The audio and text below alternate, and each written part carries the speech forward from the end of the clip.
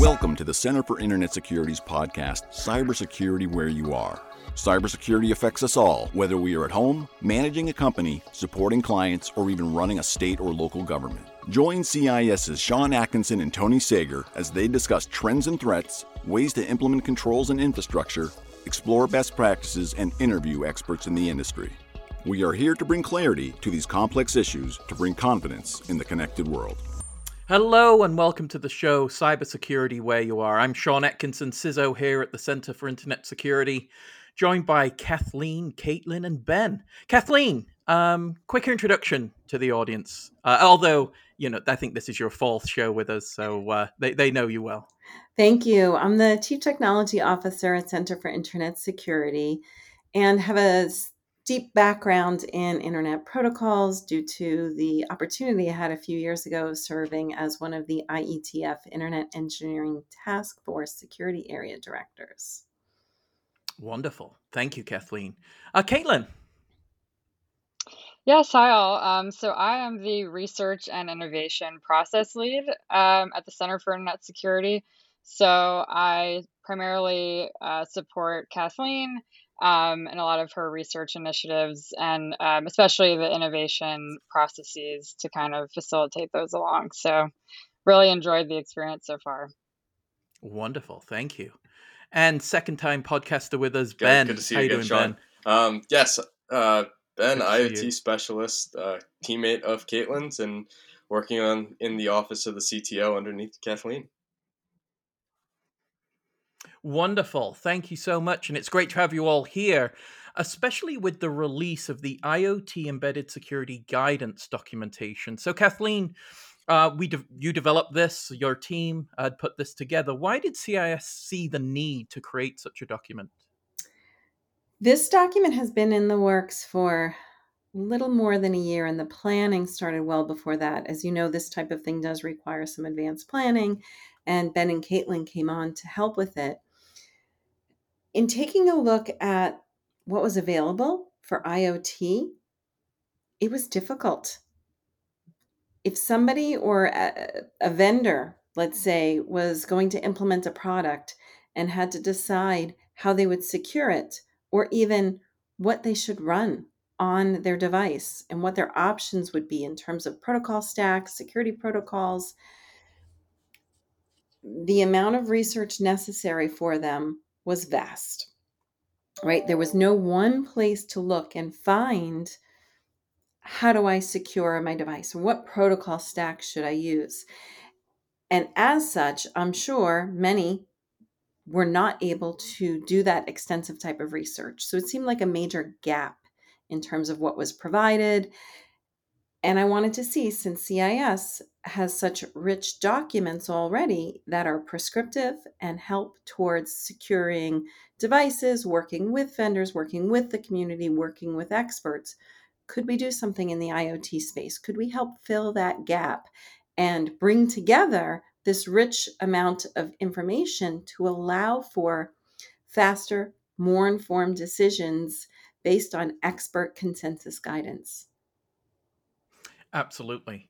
Well, really thinking about the utility of such a document as well, Kathleen. I mean, for vendors, it really seems like a repository in that space to understand necessarily the technologies, the protocol stacks. And I mean, the depth that the document goes into on the document and on the protocol stacks, absolutely phenomenal.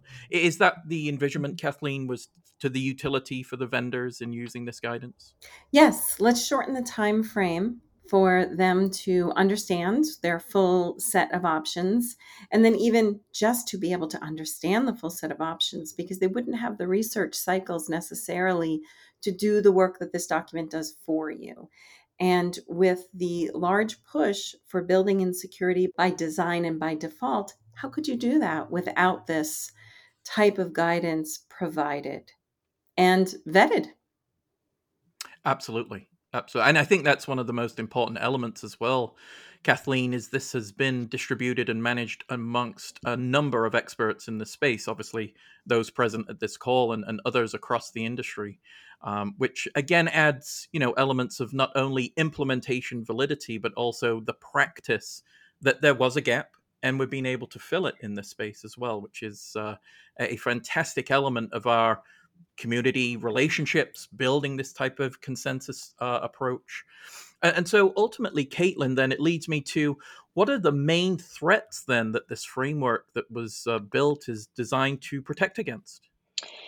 Yeah, so there are many, given how vast the landscape of IoT is now and the attack vectors are. But there are a few kind of key threats or areas we had in mind when drafting this. So kind of towards the end of our guidance, we have some industry recommendations because one thing we're especially concerned about are vulnerable IoT devices in places like hospitals and treatment plants and other critical infrastructure that house extremely sensitive data. So, for example, DICOM, digital imaging and communications in medicine, is used in the healthcare industry and extremely vulnerable to attack because their ports can be easily exposed online. So we kind of wrote this in mind for vendors selling to those types of places to ensure built-in security and also to have a guide for various protocols to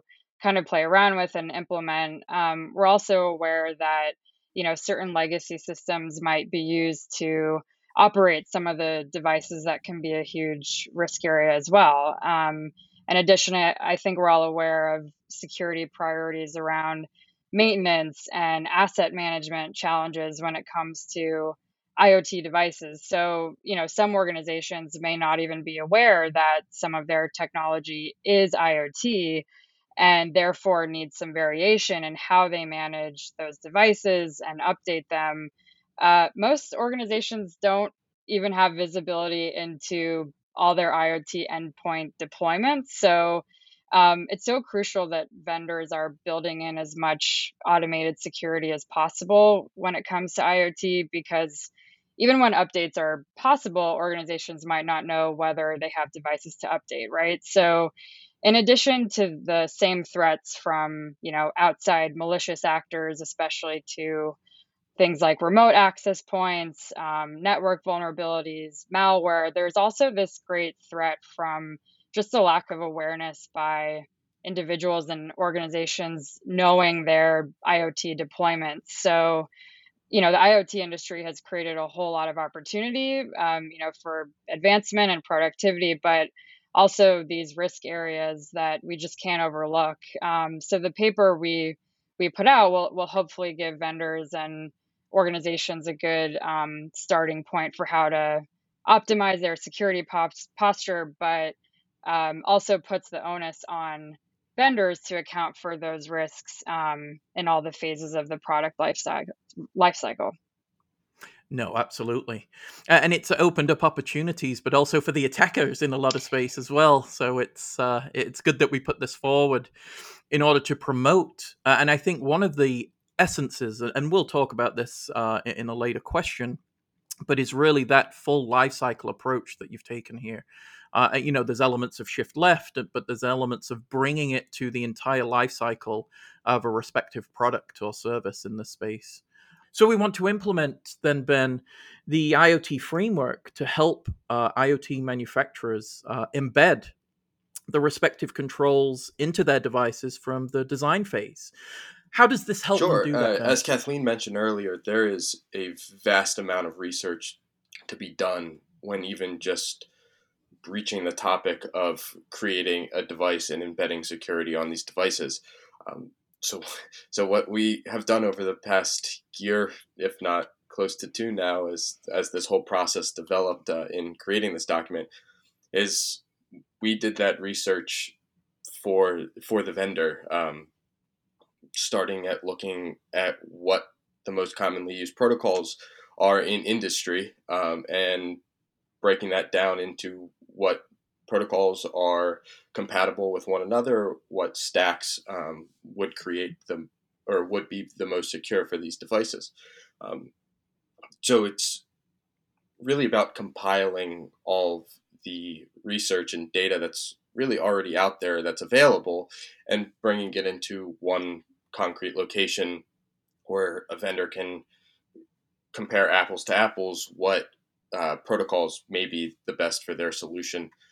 So it was a very extensive process that definitely incorporated, and we brought in some industry leading experts and some people that were involved in writing some of these protocols, and we really wanted to just display um, the these protocols in the easiest way possible, so a vendor is able to come to this document and say, okay, this is the objective of the device we're trying to create, and this is how we can create that device at the highest level of security possible. Definitely, definitely. I tell you, one of the surprises I was reading through, and I was the number of different protocols that exist. And I love what you did with the, kind of like the OSI model diagrams of where they apply through the process. Absolutely fantastic. So again, it was for me another learning experience. Again, I'm always learning from this team, but it was excellent the way it was presented, and I think underlying building that inventory and really the catalog of portfolio helps assess, to your point, Ben, the ability to both articulate the issue and need for respective communication, but also the integration and the security requirements. It then leads us, Ben, to this other question that I had with in terms of how does the framework assess the requirements for security implementation? As I saw, there were elements of both classification and the underlying architecture that you also referenced in Sure. this guide. Yeah. So as you mentioned, we looked at the OSI model in terms of the stack, which, in our opinion, really encapsulated the most detailed version of an IoT stack or a device protocol stack um, that would allow us to analyze and really put out the best product for these vendors. Um, the main focus of the the document in terms of the protocols is we looked at the application layer protocol and the network layer, some of which are in terms of network layer, Wi-Fi, Bluetooth, um, ones that we use daily in our everyday lives. Just simply, I mean, I'm on Wi-Fi right now and using Bluetooth headphones. So it's looking at these protocols and how and the protocols that these devices use to transport data and transport information and really communicate with one another. Um, so we are able to kind of pull together what we believe to be the most used in industry. Now, that isn't to say that we're done, our hands are up and job's finished. There's certainly additional protocols that are being developed now in both networking, application layer. I know there's even new transport layer protocols that are becoming updated, like TLS, for instance. It's recommended to use TLS 1.3. And as the protocols are become more advanced and more developed, the IoT devices can't lag behind in that instance. They have to also become more developed, and maybe there is a need 5 years down the road for a completely new type of protocol, and hopefully 5 years down the line, when we're still updating and managing this document, we can get that protocol in there, so a vendor is able to see what is the latest information out there and really build out that proper stack, starting at the lowest level of security to the highest level. IoT devices, of course, are rather constrained, so we want to be able to uh, make sure there is security on not just some of your bigger devices like a smartphone, but all the way down to those little sensors that you might find in a water treatment plant or some of the other industrial control systems or industrial infrastructure systems that Caitlin had mentioned. If I could add, Ben, you raised something, an interesting point. You're using both Bluetooth and Wi-Fi at the same time. One of the other aspects of the document discusses architecture.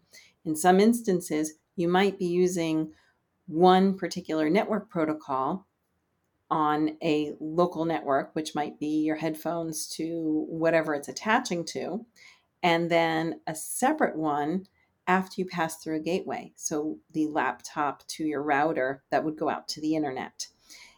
that type of architectural decision points are discussed in the document in terms of when you might use one protocol versus another, in addition to considerations such as the size of a device, which Ben had mentioned. So you have these architectural considerations, constraint considerations, and those are all laid out very nicely in the document to aid a vendor in making decisions onto, what do they use where? Do they have a gateway in between? What does the communication look like? And what are my objectives so that I can choose the right protocol for my product? Absolutely. Absolutely. And I think also in that space too, and just again, compliments on the document, but one of the other elements that I love about the research this team does is the inclusion of the RFC number and literally, the application in the real world in terms of how this exists. Where is it coming from? It's not just elements that we've thought up and brought into here. This is the entire life cycle from really the conception of the underlying protocol all the way through to now what we would consider secure implementation of their respective capability to now be integrated into these respective products, which again, absolutely fantastic. But it also then leads me to this question, Caitlin, again, of reflection of the real world while this comes into play is, can you describe an attack where the implementation of the recommendations described would have prevented uh, basically the attack from even being possible? Yes, absolutely. So recently, actually, Ben and I presented at a conference on this paper, and we presented a scenario related to that question. So we shared a pretty recent scenario that um, demonstrates the inherent risk in using IoT solutions that do not have security at the vendor. So the incident was a breach that took place in 2021 at a water treatment plant in San Francisco. So the attacker basically attempted to poison the water through a remote access tool called TeamViewer. And we know that remote access points are a pretty common attack point, but what we also found was a clear lack of authentication, access control, and logging around plant activity and technical processes that could have signaled some abnormal behavior. So we laid out the steps of the attacker took, and kind of measured it against the Lockheed Martin kill chain as sort of a framework to help us and the audience understand how far up the stack the attacker was able to go. And then we were able to posit how built-in security measures that we lay out in our guidance could have broken the chain at an earlier point, and therefore the attack, could have at least been detected rather when the attacker was able to gain uh, that initial access. So, more specifically, we put forth some various IoT and communication protocols that are vital to have implemented and updated. So, something like DNS, TLS that Ben mentioned, Yang, which is a newer version of SNMP. Additionally, we recommended using something like MUD or manufacturer usage description, which enables IoT devices to communicate with the networks they connect with, for those that don't know. But it's also possible to add a threat signaling layer on top of MUD and profile a device or user. So it can actually also be used for behavioral monitoring and analysis. You could also look at, designing capability-based access control, which doesn't require whitelisting or allow listing and can cut down on resources and maintenance, and also been a detection point, in our San Francisco scenario. So those recommendations we lay out in the paper all really lead back to the idea of built-in security, and we believe could at least have led to earlier detection in the kill chain of an attack like the one in San Francisco.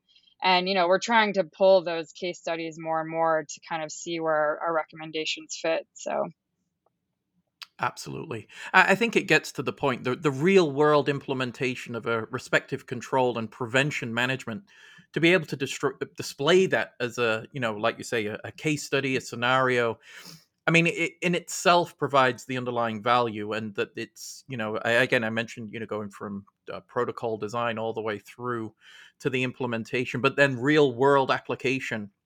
Again, it just highlights one, not only the need, but again, the value that's being generated with the respective white paper that's being distributed. And then again, you're speaking about it. And I think that's another piece of really CIS's capability is the advocacy is, we can provide it, but here's the real world implementation. Here's what we're trying to do. Here's where we're trying to make the connected world and IoT, critical infrastructure, between OT and IT. We've got a commingling, and IoT is the space that brings those two together. And such phenomenal work. And again, going through that analysis and the work that you've done there brings about really the emphasis to create not only new conversations, but ones that should have been had a long time ago. And me and Kathleen, I believe we talked about this at one of our podcasts, is IoT seems to be, we've kind of stepped back 10, 15 years in terms of security posture. And we're like, well, we catch back up. We've learned these lessons. We shouldn't have to do it again. But ultimately, there are lessons to be learned. But I think utilizing this capability, utilizing all of the work that this team has done, gets us there faster, right? You've seen really the implementation, obviously the expertise present here allows that velocity to increase to say, okay, well, that issue existed, but it's not going to take us 10, 15 years. Let's get this done now. Let's go through the secure by design element and really think about it from a life cycle and a phased approach. So again, ultimately just compliments to the work, and obviously the we want to see it adopted, and displayed through IoT vendor alignment to what you're recommending. And then it leads to another element, Ben, and it's one that you mentioned is IoT, the velocity of change, what we're seeing in the industry. Obviously, it's an impetus for technology to be connected. So, what ways do you see the framework needing to adapt constantly to really the evolving landscape of both technology and Sure, and protocol? in my opinion, it's kind of twofold. There's the document as it sits now, is constantly going to be updated as these protocols evolve, and also as we get more industry feedback in terms of what's working and what's not. It the feedback and the analysis that we've gotten from these industry leading experts that have been involved in this process has been unbelievably helpful in creating the most uh, efficient and thorough document that we could. Um, and this is somewhat of a call to uh, industry leaders out there and vendors to provide feedback on what we have out there, and there are definitely ways that we can grow the document in terms of how it sits now and updating the exact protocols that are currently mentioned. We are currently also working on some add-ons in terms of a network protocol and also an application protocol, which are Thread and Matter. Those have, in the past year and a half or so, have really picked up steam in terms of, one, interoperability, in terms of the various manufacturers of devices can use these protocols and devices can work seamlessly together, whether it's created by Google, Apple, Microsoft, even Sony, Bose, these types of companies that are creating IoT devices can start using similar protocols that are, one, secure, but also are compatible. It allows people at home to really use IoT to their fullest benefit, which IoT is certainly the new shiny thing, and everyone wants smart homes, smart devices. But it also is going to allow our members, especially from CIS's perspective, to feel confident in buying IoT devices, whether it's a state, local, tribal, territorial government. These SLTTs can buy devices from various manufacturers that will be secure and will also be able to operate seamlessly together. There is the chance to also create more guidances or more documents down the line that are also more industry specific, as Caitlin had mentioned earlier. There's water treatment plants. There are healthcare instances where IoT is used, and these are all opportunities to create more industry specific guidance and help where these manufacturers may really benefit from more industry specific guidance. Oh, absolutely.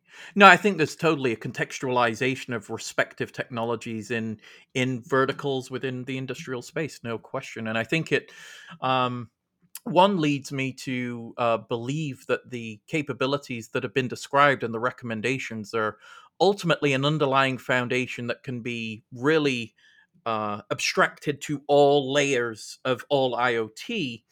And then you respectfully contextualization come into different verticals, different applications of respective capability within verticals, as it were. And we tend to, and I do this myself, so that this is no issue for anybody out there, but tend to lump critical infrastructure together just to, you kind of get the nuclear power plant in your mind, and that's it. But it's really expansive to the fact that there is automation and there is technology integrated into every underlying product or service we consume, from respectfully as a business, a household, an industry. And it just really to think about the underlying capabilities in those spaces that are missing when we then require vendors to step up and integrate both the recommendations you've provided and also the future implementations where we're seeing new capabilities and new technologies, as Caitlin mentioned, as yourself mentioned, Ben, that we then want to see those mature as well. So there's not only a maturation in the underlying protocols and the services provided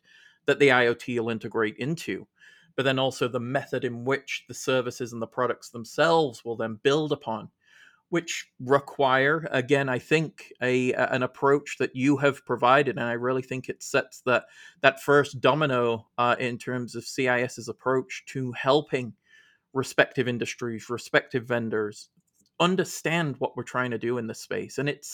And I love what you said, Ben, because it was nearly our tagline in terms of confidence in the connected world, because exactly that's what it is. And ultimately, and again, not to disparage any vendors out there, but I'm not sure that the confidence exists in a lot of different spaces, and it needs to, because of the vital element that exists here. And this is just highlighting, and there are a lot of great vendors out there doing a lot of great work.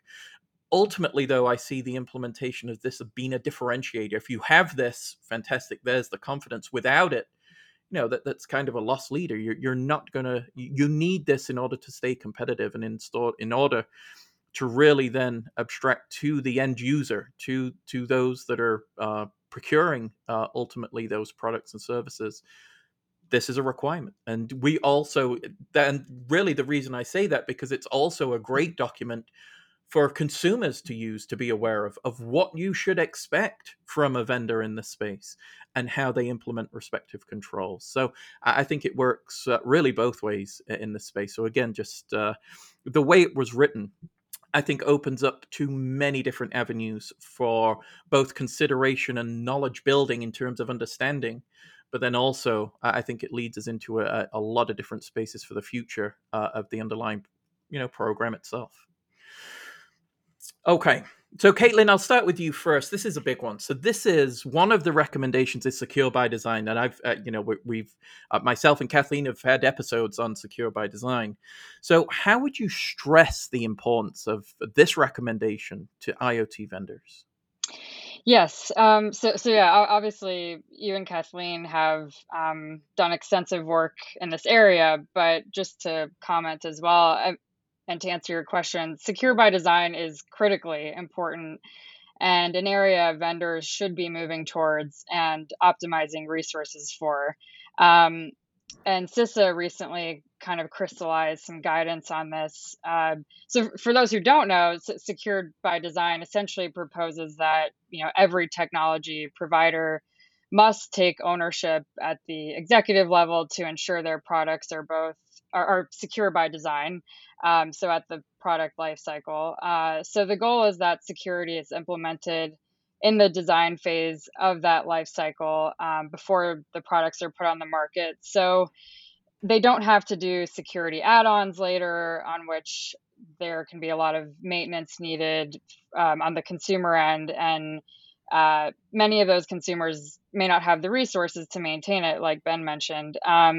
So as the IoT landscape advances and increases consumer products, it will become more difficult to authenticate and recognize an IoT device as trustworthy, to be honest. So it's crucial that vendors of IoT products have a focus on securing at the design phase. Um, we think IoT risks are unique because one compromised device not only compromises the data on that one device, but also increases the risk for every other device connected to that network. So you really need security features from the outset to have more dynamic authentication. So this is an area that we're, really passionate about. We include a bit on in our guidance and are really hopeful that, vendors will continue to take it more seriously. Absolutely, absolutely. Your thoughts, Ben? Other than seconding everything uh, that Caitlin just mentioned, I think a big thing is uh, consumers, especially if these devices are going through the manufacturing process, built securely by default and design. Manufacturers can start highlighting that the customers can have kind of a peace of mind. Um, Managing these devices, especially at scale, when you're seeing massive smart buildings going up in cities becoming all integrated via interconnected devices, whether it's smart railways, smart train stops. We're really seeing an expansive overtaking of IoT. And if a city is able to confidently implement these devices, manage them at scale, and securely or confidently say the security is at its highest level, that's a big marketing ploy, especially for these vendors. But at the same time, it certainly should be uh, a standard set across industry uh, to know that what they're putting out is the most secure in the design phase or from the design phase forward. And when these devices hit market, they're secure. And once they're implemented, they're secure. And if a consumer wants to change some of the settings, they're allowed to, and they can. But if they revert back to a default setting, it's still that device is still going to be at its highest level of security. So it's not only just right off of the press; it's also what the consumer chooses to do with those security settings that will really allow us as civilians and us as just humans be more confident in these devices and know that our data, what is being transmitted from my phone to my router to whatever IoT uh, example you want to give, that it's safe. It's nothing's going to really get transmitted elsewhere, or someone is able to get into my network. Oh, absolutely. No question. So, Kathleen, after everything we've discussed and looking into the future, how do you see IoT security frameworks evolving to tackle emerging threats and challenges?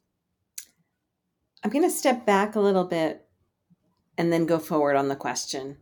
Sure. And one of the words I think each one of us have said multiple times during this conversation is the word scale. When you think about IoT, most people think about the enormous scale of the devices because it's frightening. It's frightening to think of the expansive set of devices that's ever increasing and encroaching in parts of our lives where they haven't been used before. because of this, our minds are a bit more open to the question, how do we manage at scale over time? We're more open to the questions of how do we ensure security is built in by design, by default, and embrace that within this space. Ben had mentioned Thread and Matter. Those are newer protocols. Because they're newer, they were designed more recently, they were designed with security baked in. Anytime a new protocol is designed, security is one of the major considerations, at least in the Internet Engineering Task Force. You're not going to get it through these days without having major security considerations by design in the protocol. So this means we have a changing landscape in terms of the protocols over time. Older ones will become deprecated, and a guide like the one we put together does help to show not only what are the constraints of a device to help guide what do you pick, what are the network requirements, and of those, what are the choices I have? And the choices are going to continue to get better. I think somebody, it might have been Ben, mentioned there will be new protocols designed and developed. And that's absolutely the case because there's different use cases and they will emerge. As this happens, this will take years because some IoT devices might last 20 years. We will be in a different threat space for IoT devices. They will be more secure by default, by design. And then something CIS cares in particular about is that they'll be managed at scale over time. And that's something we think about a lot, perhaps a little bit more uniquely than other organizations because we work with entities that do not have the necessary human resources to manage. And so we're actively thinking about how do we progress technology to help with that problem set along with design and default. In time, let's say we migrate to use of more and more secure protocols. This is a good thing because then the actions needed by each individual distributed organization to manage their security to a framework will reduce. And so an example of that is CIS puts out a great guidance document aimed at organizations on CIS controls for IoT. If security is built in, if this theme is adopted further and more secure protocols gain traction, there will be a lower set of requirements in a CIS controls document for IoT on the organization because they should expect it in the product. So instead, they might be looking that a box is checked on their purchase requirement as opposed to worrying about hiring somebody to implement those security controls. In time, my hope or the moonshot is that we migrate to this view where your IoT security controls are guided by your purchase decisions as opposed to the person managing on at your end organization.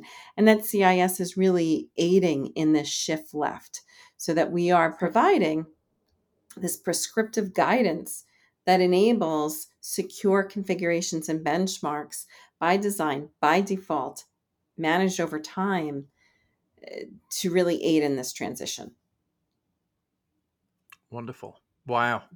Well, we've set the precedent now, Kathleen, and so we move forward with this team to better things, and hopefully we see improvements and maturation in the space based on the work and the future work. As you mentioned, again, shifting controls left helps ultimately the operators have more confidence and less work in a lot of cases in order to assess responsibility, capability, and risk treatment. It's baked in. It's already there. Fantastic. Well, thank you so much to our guests. Enlightening, great paper, more work to come. Thank you so much. And thank you to our audience. Again, make sure to subscribe in all the usual ways. Questions, comments, concerns, podcast ideas, subjects, podcasts@cisecurity.org. And with that, thank you very much. I'll talk to you soon.